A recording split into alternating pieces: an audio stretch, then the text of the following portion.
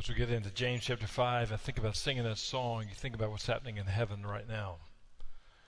This morning in Clarksville, Tennessee, we get to sing about the holiness of God, but the Bible says in Revelation 4 in heaven, day and night they never stop saying, they never stop singing, holy, holy, holy is the Lord God Almighty, who was and who is to come. And can you imagine, we get to do that here today, but they're doing that around the throne of God in heaven as well. He is a holy Heavenly Father. Well, a number of years ago, Ange and I were in Atlanta, Georgia area. We had taken a group to a Sunday school conference. And one of the speakers at the Sunday school conference, and I got to meet him personally, was Mr. Truett Cathy. Mr. Cathy founded Chick-fil-A, and how many of you like Chick-fil-A? Say amen. Yeah, I figured you'd say amen to that. It's a good place. But I'm thankful for Mr. Cathy's business leadership, but I'm thankful for his spiritual leadership. And on that particular occasion, he was not talking about how he started Chick-fil-A or even business principles about Chick-fil-A. He was talking about teaching Sunday school, which he had done for 50 years of his life.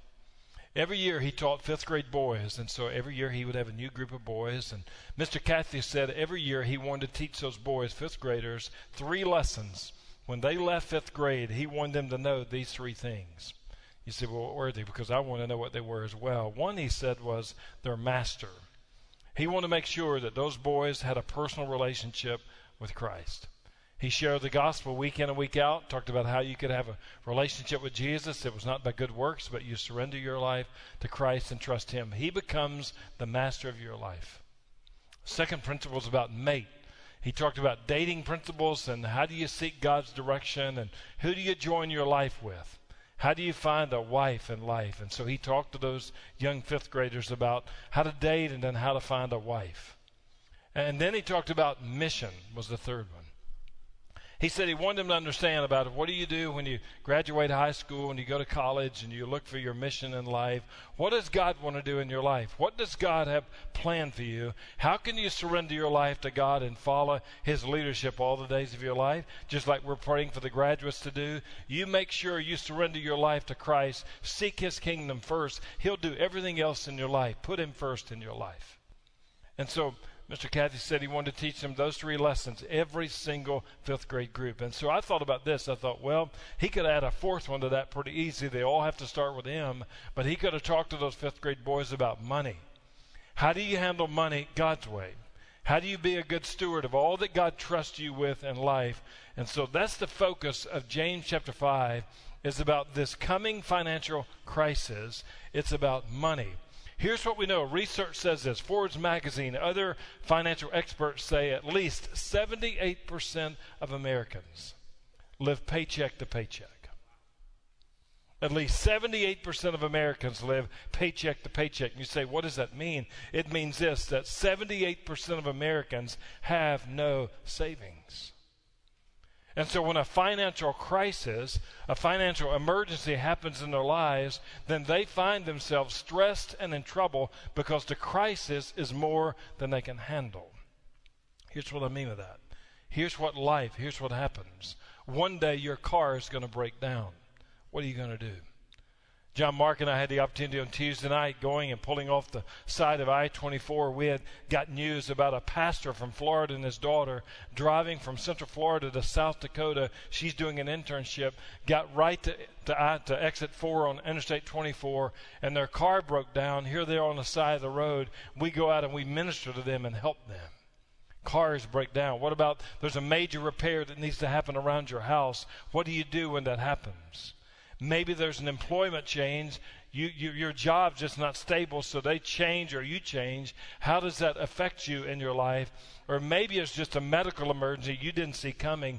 And so when those crises come like that, whether it's a car, a house, and a job, or whether it's a medical situation, how do you handle that financial crisis that you're dealing with? And here's also what we know just from real life, pastoral ministry. When you face a financial crisis in your life, it trickles down to other areas of your life as well. For example, when a financial crisis happens, many times it leads to shaky marriages. The number one reason couples disagree and ultimately divorce in this nation is over financial issues. What do you do when you face a financial crisis? I want to invite your attention, James chapter 5, as we look at God's Word. James, again, writing under the inspiration of the Holy Spirit. And the title of this is Warning to the Rich. And James just says, come now. He is an invitational preacher. Church, again, I've made this comment to you. I'll never apologize for giving an invitation, whether it's on Wednesday nights or Sunday mornings or Wednesday mornings somewhere. I'm going to invite people to follow the leadership of God and give their lives to Jesus Christ. James was an invitational preacher and pastor. He says, come now. And then he identifies you rich. Now, what does that mean? He's writing to rich Jewish people. And he's writing them because, here's the reality, they had not managed money God's way. Their focus was only on themselves. There were people around them who had needs, materially and other ways, and they ignored those people. So they were focused on their own selves, their own needs, their own wants, and they ignored the needy people around them. And James is just saying to them, that is wrong in the eyes of God. And because that's wrong in the eyes of God, a coming financial crisis is on the horizon. And James is going to speak very clearly to them with some strong, strong words. And so as you and I think about the way we steward money, the way we manage money, are we doing it God's way or the world's way? And as we think about money, are we doing it so that we can get our needs met, or are we sensitive to the needs of other people around us? How are we allowing God to use the resources He's trusted us with to minister to the people around us? In 1918, there was known as the Great Influenza. There was the flu outbreak. I read many reports, but as many as 600,000 Americans lost their lives in 1918 to the flu. Now, I'm grateful today. Influenza is still an issue in our nation, but we've got great medicines and medical care for that. Just as COVID, we've had COVID for the last couple of years. We're seeing kind of coming out of that now, which I'm thankful for that. But as you and I think about this day in which we live, we're not really concerned about influenza, the flu, like they were in 1918. But here's another issue that's facing us in our nation, in this room this morning, and those who are watching. It's a cultural shift. It's not influenza, it's affluenza. What do we do with all the wealth and the stuff and the money and the possessions we have in life? What do we do with that? And here's what I find, whether it's young people, young adults, or even older adults.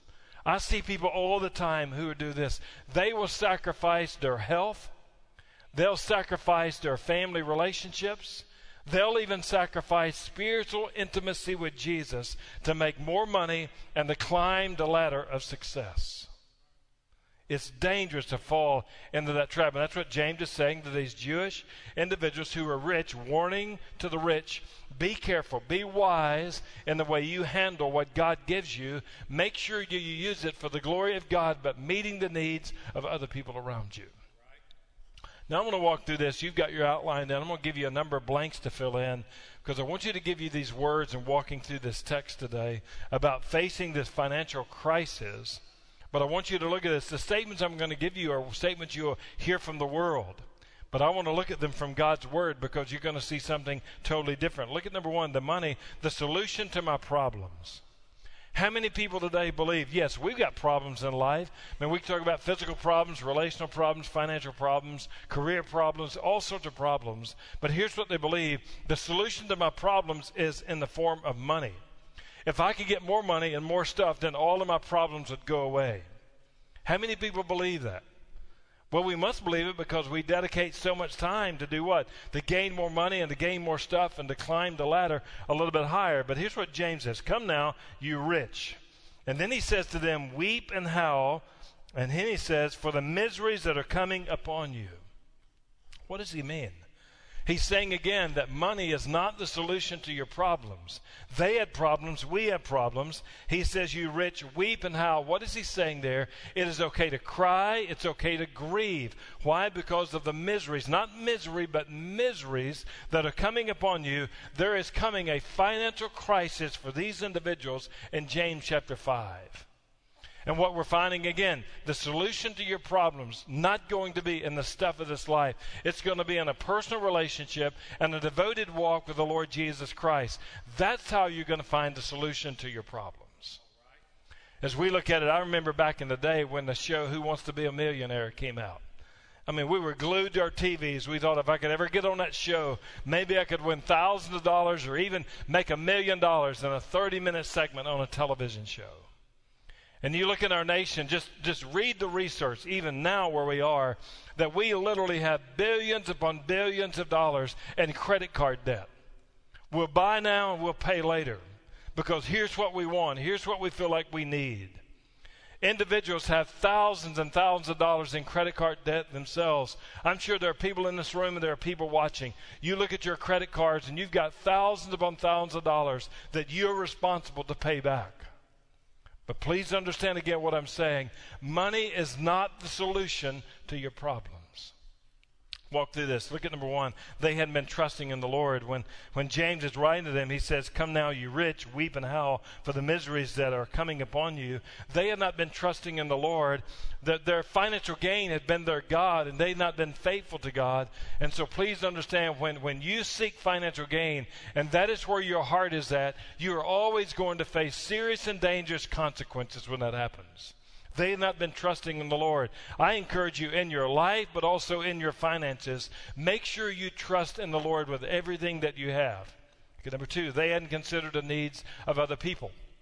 So in this, these miseries are coming upon them. They've been living with blinders on. You may have watched a horse race yesterday, the second leg of the Triple Crown. You may have seen that. How many horses had these things on their faces so that they could just see straight ahead? They couldn't see any other horses around them. They had blinders on. How many people in the Christian life live with blinders on? I don't see anything but straight ahead. I just see myself. I don't see the needs of other people around me. That was a situation which James was talking to. They didn't see hurting people. They only saw themselves. So if the church had a need, they didn't give to meet the need of the church. They took care of themselves. If there was a hurting person around them who needed food or clothes, they didn't meet those needs. Why? Because they were so consumed with themselves. Does that sound anything like the culture in which we live?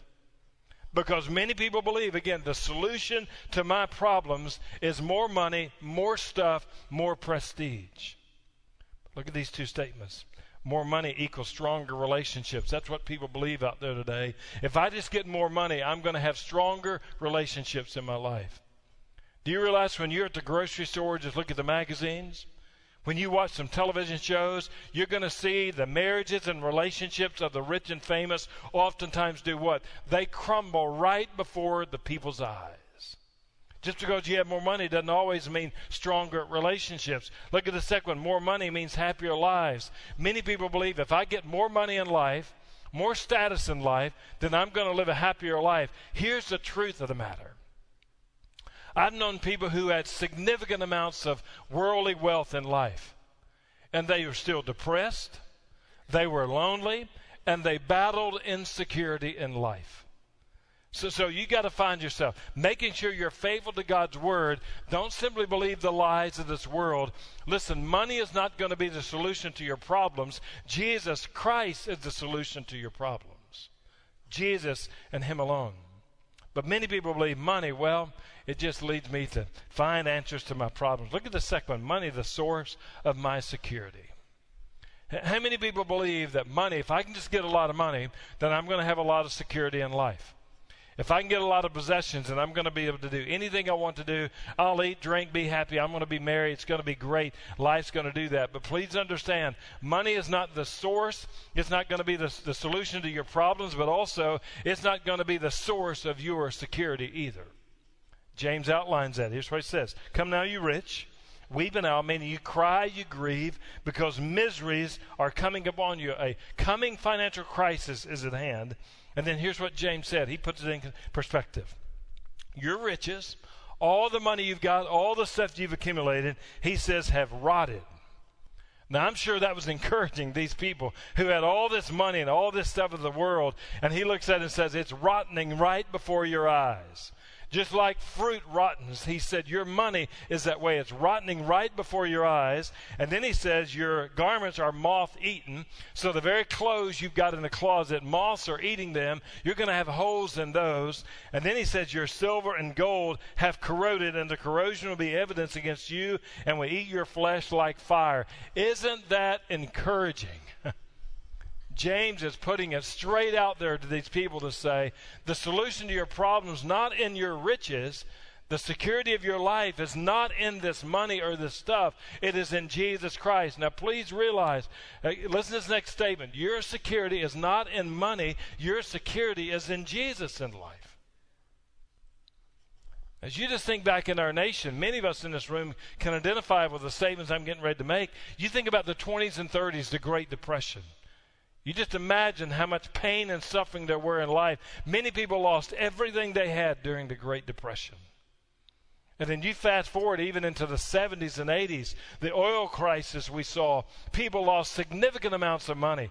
Gas lines were all the way down the street. Crisis hit our nation. And then you go into early 2000, you see the collapse of the dot-com companies. And then you look after 9/11, you say what? Stock market, mutual funds, investment accounts, all those bottomed out during that time. Then you come into 2008 and you saw what? The crisis in the real estate market. Many people lost their homes. Foreclosures were out of control during 2008, 2009. And then you just look at life today. And you look at it and you think, well, the stock market's way down again. Just go to the gas station and see what happens, because you may put $100 in your gas tank and your car's still not full. You just go to the grocery store and see what food prices are. Your bill's probably doubled over the last number of months.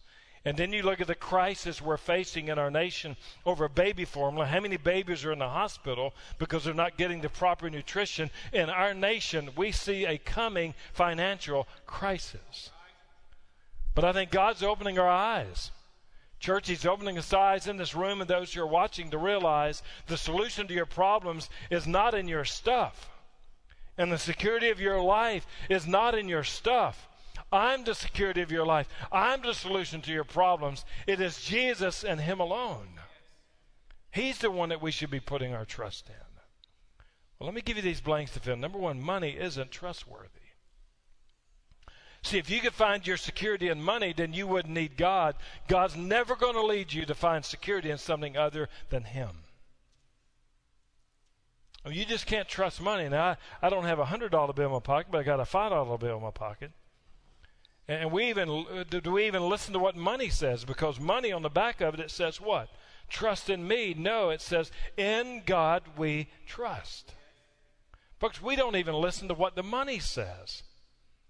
This is not the solution. This is not the security of our lives. God is. Money is not trustworthy. Number two, money is temporal.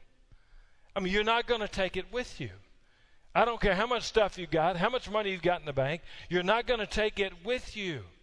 It's only temporal. It's temporary in your life. I heard somebody say one time, money talks, and all it says to me is goodbye.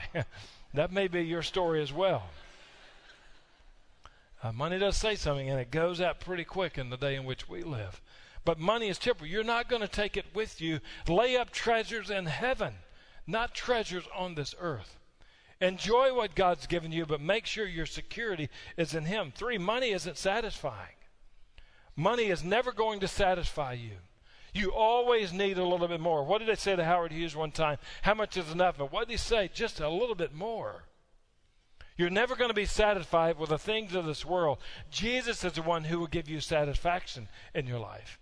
And then money is limited, as you see number 4. Limited what? I don't care how much money you've got. I don't care what your portfolio says. I don't care what the bottom line is for you. No matter how much money you've got, it will not get you from here to heaven. Thinking about heaven, you can't earn your way there. You can't buy your way there. You have to surrender your life to Jesus Christ. And why I'm here, let me make sure it is clear as clear can be. Jesus Christ left heaven. He came to this earth and took on human flesh.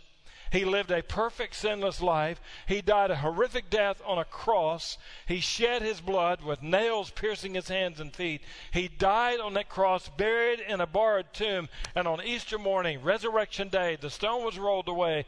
Jesus Christ is alive. There is no 4 ways to get to heaven. There's not 2 ways to get to heaven. There's one way to get to heaven, and His name is Jesus. So money will never get you there. Money is not the solution to your problems, and money is not the security of your life either. It's in Christ. Number 3, money, the snare of my enemy. As you and I think about this text, James again writing, talks about your riches have rotted, your garments are moth-eaten, your gold, silver corroded, your flesh is like fire. Then he says you have laid up treasure in the last days. And so what James is getting ready to say to them is the temptation of the enemy. Jesus in Matthew chapter 4, at the Mount of Temptation, was tempted in many ways. The enemy is still tempting you and me to this day. And one of the areas he's going to tempt you and me about is the area of generosity. God has called us to be generous. Why? He's generous. For God so loved the world that he gave his only begotten Son, that whoever believes in him should not perish but have everlasting life. He is a generous Father. He wants you and me to be generous as well. And so when you look at this text here, the enemy is going to tempt us about generosity. Many people say, if I just had a little bit more money, then I would be generous with other people. Please understand, generosity is not based on the bottom line. Generosity is an issue of the heart. I've heard people say over the years, if I win the lottery, then I'm going to be generous with giving and even helping other people. Well, I'm never going to do that because I'm never going to play the lottery for one. But generosity is something, again, that God wants you and me to be about because he's generous. And the enemy is going to tempt you about the area of generosity in your life. Now, here's what happens. I want you to write these words down in James chapter 5. First word is wealth. He says, you have laid up treasure in the last days, wealth. And what he's saying is you've laid up treasure in the last days, but you've not been handling money God's way. It's been about the world's way. And he's given them a great challenge here. Miseries are coming. Financial crisis coming your way. Why? Because you have not been the steward that God wants you to be. You have followed the ways of this world, not the ways of Almighty God. It was a wealth issue. Number 2, wages. He says, you've laid up treasure in the last days. Behold, the wages of the laborers who mowed your fields, which kept back by fraud. You kept back by fraud. It's a wage situation. Here's what I mean by that. These people have been working all day. They were deserving a certain amount of pay. And then when it came time to settle up and to pay these workers, maybe they said, we're going to give you $100 to work today. But when the time came, they only gave them $25. Fraud ripped these people off. And James is saying your wealth is stored up somewhere. You have frauded these people out of wages that they earned, they deserved. You kept it back for yourselves. Wages are coming up against you. Number 3, workers. And he goes on to talk about the workers here. The cries of the harvesters have reached the ears of the Lord of hosts. They're crying out. They don't have clothes to wear, food to eat. They're in basic need in life, and you have ripped them off, and they're crying out to God, just asking God to meet their needs. And James saying, this is coming before the Lord. This crisis, this misery is coming your way. And then number 4, the witness of that. And the witness is what? He said, you've lived in luxury on earth, and luxury and self-indulgence. You fattened your hearts in the day of slaughter. You condemned and murdered the righteous person. Their witness was they had been unfaithful to God in life, but also in money management. Folks, you don't even understand, and I'm sure many of you do, but many still don't, how blessed we are in this nation. I remember one time being in Russia. And we were driving down some roads in Russia, going from one place to the other. And I saw all these people sitting on the side of the roads with large rolls of plastic.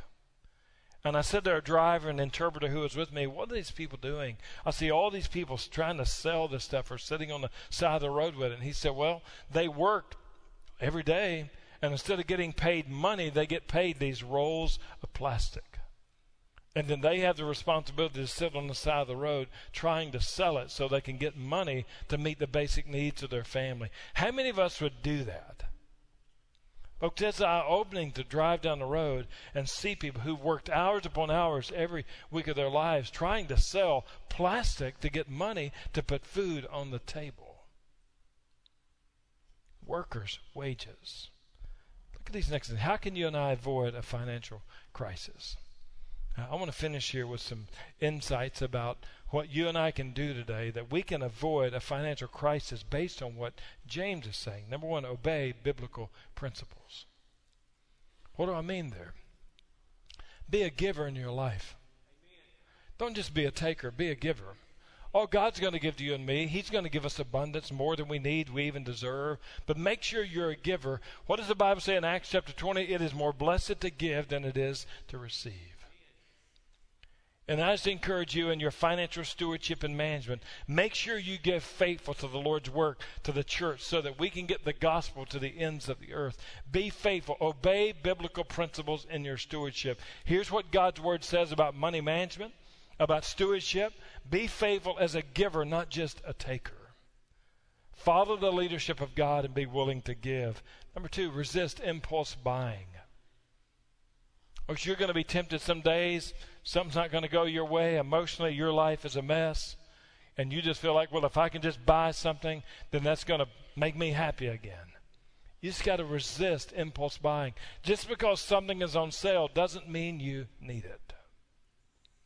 In our day, you've got to be really careful now. Because you can buy all sorts of stuff with a click or two, and then it shows up at your house just a few days later, maybe even before the day is over. But you've got to resist that. If you're going to practice wise financial stewardship and resist this coming financial crisis, you've got to be obeying biblical principles but resisting impulse buying. Just because you can doesn't mean you should. Number 3, communicate about money.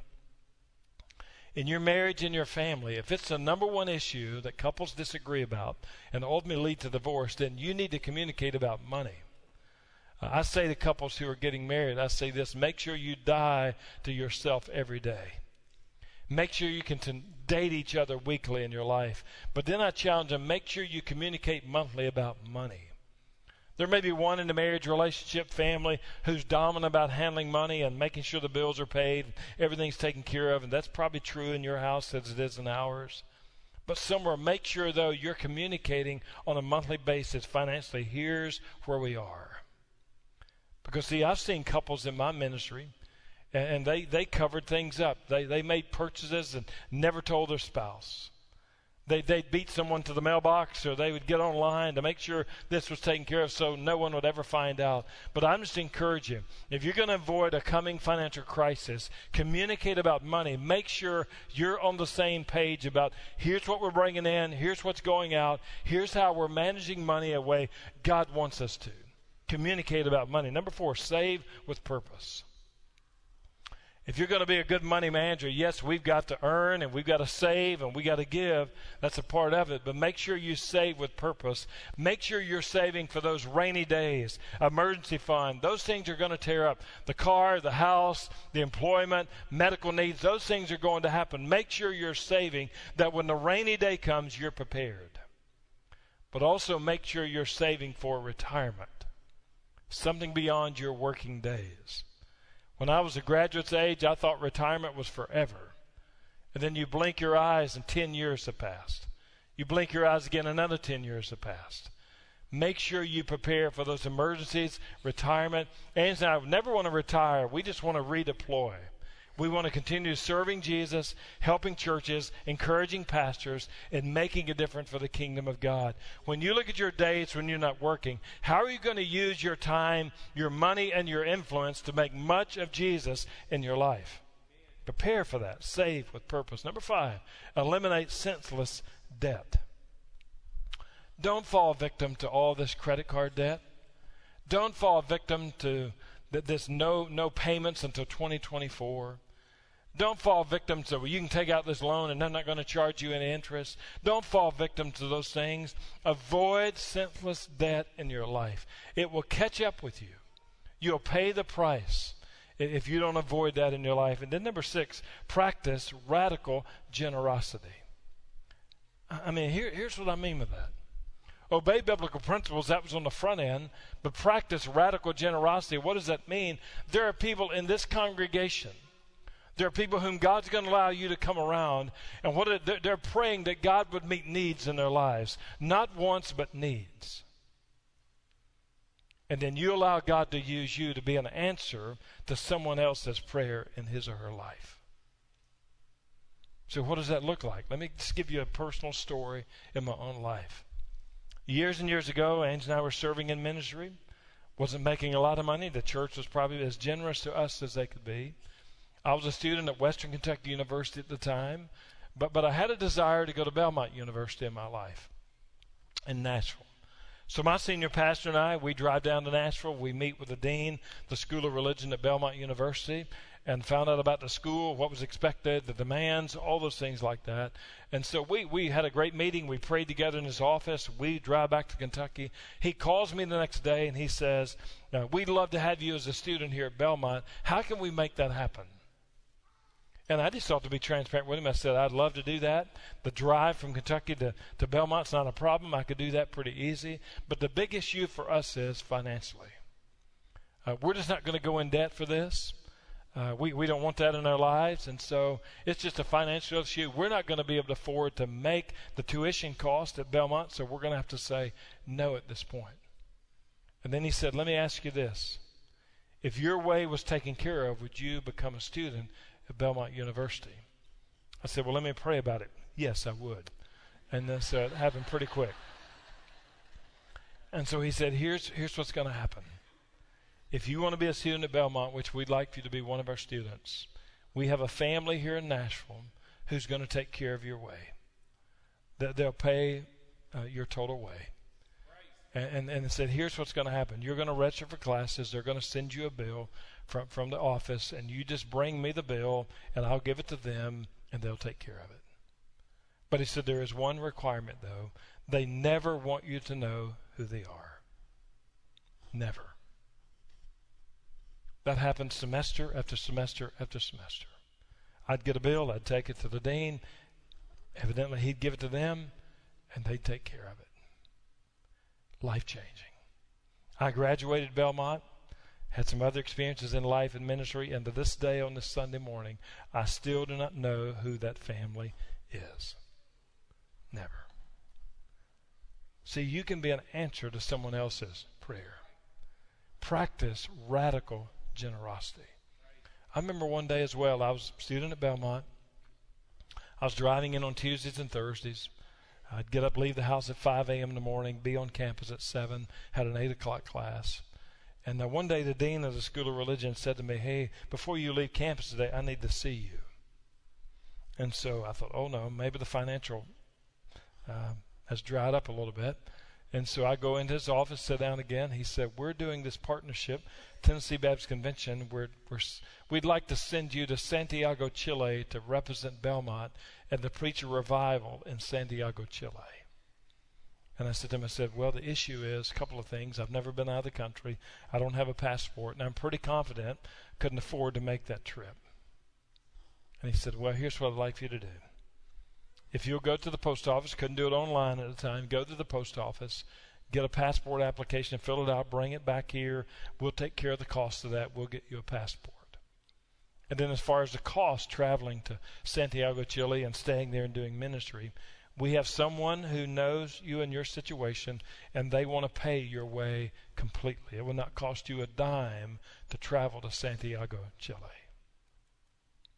That's radical generosity. Because that mission experience literally changed the direction of my ministry and our ministry. And from that experience, we have literally been all over the world sharing the gospel, taking people with us, planting churches, and it came out of Nashville, Tennessee, radical generosity. You and I can be an answer to someone's prayer in life. Be a giver, not a taker. There's a coming financial crisis, but you and I can handle money God's way. And we can have peace in the midst of that crisis rather than chaos, stress, worry, or we wouldn't crash. We can do that because we're faithful to Him and biblical principles. I want us to bow together. And we're going to pray together today. And as we pray together, I just want to encourage you again. As I said earlier, the greatest decision you'll make in your life today is giving your life to Jesus Christ. And I want to encourage you today to give your life to Him. Turn your eyes upon Jesus. Look into His wonderful face. And the things of this earth will go strangely dim in light of His glory and His grace. In this room or watching, if you need to give your life to Christ and be saved, He'll save you today. He saves on Wednesdays and Sundays and every other day of the week as well. He'll save you today. We just encourage you to call upon the name of the Lord. You need to be baptized like we witnessed today in such a glorious way. Step out and come forward this morning. Our pastoral team's going to be here. We love to encourage you and pray for you and talk about how to be baptized in this church in obedience to Christ. Join the fellowship of this church. We'd love for you to step out and come forward this morning and join and connect with this church and say, I want to be a part of this faith family. Today I want to do that. And then maybe today you just need to come and pray. That's what this altar is for you to come and pray and surrender your life. And maybe your security has been in money. Maybe the solution to your problems you thought was money. Maybe the enemy is tempting you about generosity. And today you just need to say, Lord, I want to be generous because you're generous. Or maybe you need to say, Lord, my security, solution to my problem, not in money. Lord, they're in you. And I need to start living like they're in you, not this world. Our staff's going to be here. Our prayer team will be here. You're watching online. You can respond to the platform you're watching on. We'll respond to you today. We'd love to minister to you. So I'm going to pray. We're going to sing this great invitation hymn, Turn Your Eyes Upon Jesus, because we encourage you to come to him. Now, Heavenly Father, thank you for your love for us. Thank you for your presence. Thank you for your invitation. And Father, I pray today that we will turn our eyes upon Jesus and look into his wonderful, wonderful face. And so may there be obedience in this room and online today. And we pray this in Jesus' name.